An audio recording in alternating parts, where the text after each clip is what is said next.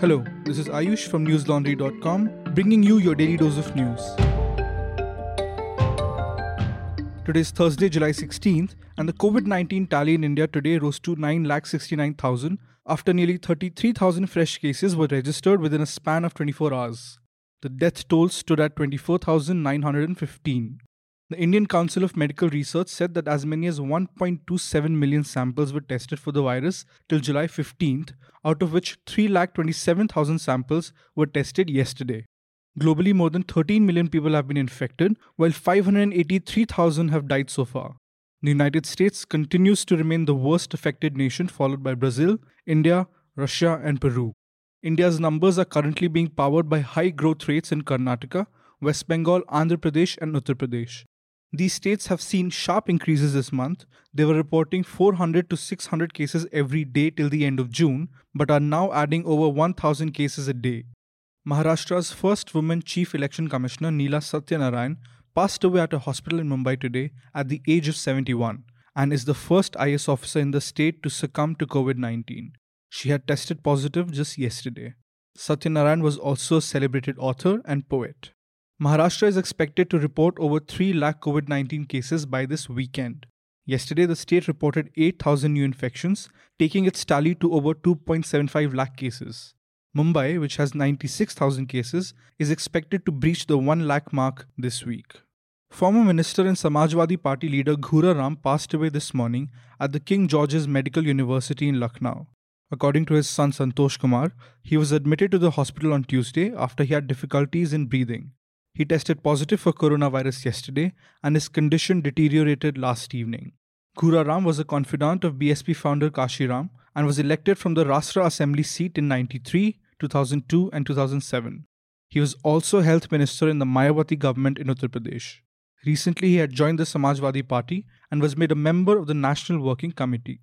Andhra Pradesh will require another 17,000 doctors and 12,000 nursing staff in the coming months to handle the pandemic, as estimated by an action plan prepared by health officials on the directions of the Chief Minister's office. The number of cases in the state have increased drastically by 10,029 since July 11th, with 160 deaths reported till July 15th. The state reported 44 deaths and 2,400 cases yesterday, taking the total number of positive cases and deaths to 35,500 and 458 respectively. The state has so far conducted more than 12 lakh tests.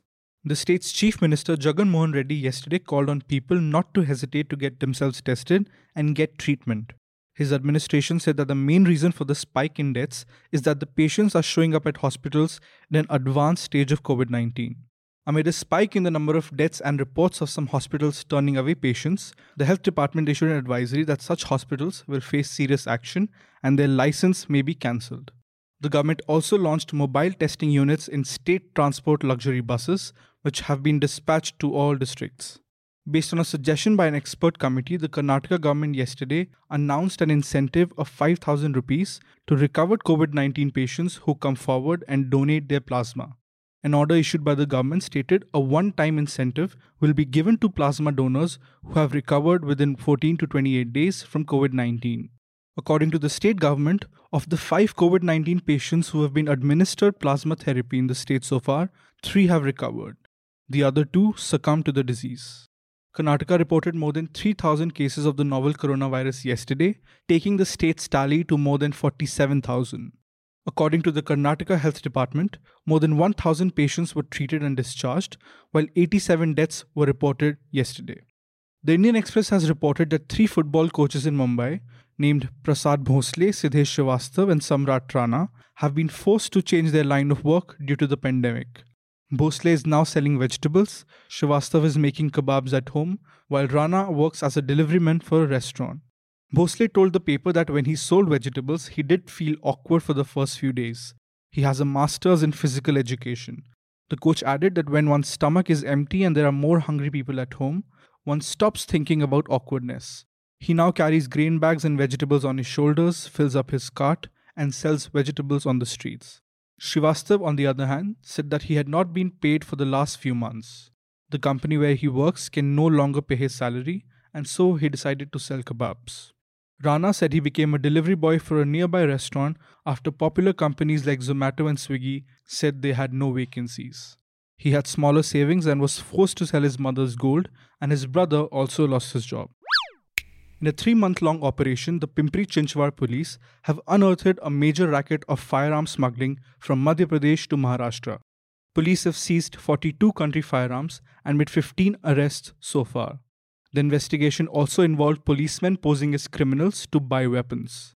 The police probe began with an offence registered in March in Pimpri Chinchwad, in which 6 country-made firearms and 15 live rounds of cartridges were seized. A police team started digging deep into various clues that subsequently emerged and zeroed in on a group of arms dealers operating from Dhar district in Madhya Pradesh. Police have till now confirmed the smuggling and sale of as many as 75 firearms in Maharashtra as part of the racket, of which 42 have been seized by the investigating teams. Till now, 15 persons, including some history sheeters who were part of the racket, have been arrested. The outcome of the operation, which is still underway, was made public by the police today. While Maharashtra police is acing its investigations, we at News Laundry do our own digging from time to time. This week, my colleague Basant has dug up a conflict over ratings that is brewing in the world of Indian TV news. Apparently, Rajat Sharma, the editor-in-chief of India TV and the head of the News Broadcasters Association, isn't too happy with TV9 taking over his channel's viewership. You can read Basant's report on newslaundry.com. It's in Hindi and titled TV9 Bharatvarsh और बार की rating व्यवस्था के बीच NBA के जरिए हमलावर Rajat Sharma. There are other reports, interviews and podcasts on our website. My colleague Meghnath recently interviewed actor Swara Bhaskar. The two discussed nepotism in Bollywood, and Swara talked about how the pandemic has hurt the film industry and why the BJP is the first party to realize the power of Hindi cinema. Please check it out on our website, and if you like it, do click on the subscribe button on the top right-hand corner. Our cheapest subscription costs only 300 rupees a month. So please extend your support to independent media and pay to keep news free. A hospital in Dubai waived off the medical bill amounting to 1.52 crore rupees in Indian currency of a COVID-19 patient from Telangana on humanitarian grounds. A volunteer also arranged 10,000 rupees and free tickets for the man to return home. 42-year-old Rajesh Odnala reached Hyderabad yesterday early morning after 80 days of treatment and was received by his family. Rajesh, who has been a construction worker in Dubai for the last 2 years, was admitted to a hospital in Dubai on April 23rd after he fell ill. He later tested positive for the coronavirus infection. Rajesh was discharged by the hospital and handed over a bill of 7,62,000 dirhams or 1 crore 52 lakh rupees. Gundeli Narsimha, president of the Gulf Workers Protection Society in Dubai, had been in touch with Rajesh throughout the course of his treatment. When he came to know that Odnala had no resources to pay the bill, he conveyed the matter to the office of the Consulate General of India in Dubai for his intervention, who in turn requested the hospital to waive off the bill on humanitarian grounds. The hospital responded positively and discharged the patient immediately. The Rajasthan High Court today deferred the hearing on the disqualification of MLAs by the Rajasthan Speaker. This happened because Sachin Pilot and Camp sought time to amend their petition challenging the move to disqualify dissident MLAs from Rajasthan Assembly. However, the petitioners haven't specified any time. Counsel Harish Salve said that the dissident MLAs wanted to challenge constitutional validity of disqualification notices issued by Rajasthan Speaker. The 19 MLAs were sent notices on Tuesday by the Speaker after the Congress complained that the MLAs had defied a party whip to attend 2 Congress legislature party meetings. After Ashok Gehlot's unflattering remarks on Sachin Pilot, Congress spokesperson Randeep Surjewala, a member of the central team sent by the Congress to Jaipur to handle the crisis, had a meeting with the Chief Minister. Indian Express reported that it was conveyed to Gehlot that Rahul Gandhi wants to keep the doors open for Pilot. Gehlot allegedly told Surjewala he was not against it, but Pilot would have to leave the BJP camp. Pilot, who has been removed as Deputy CM and State Party President, said he is not joining the BJP.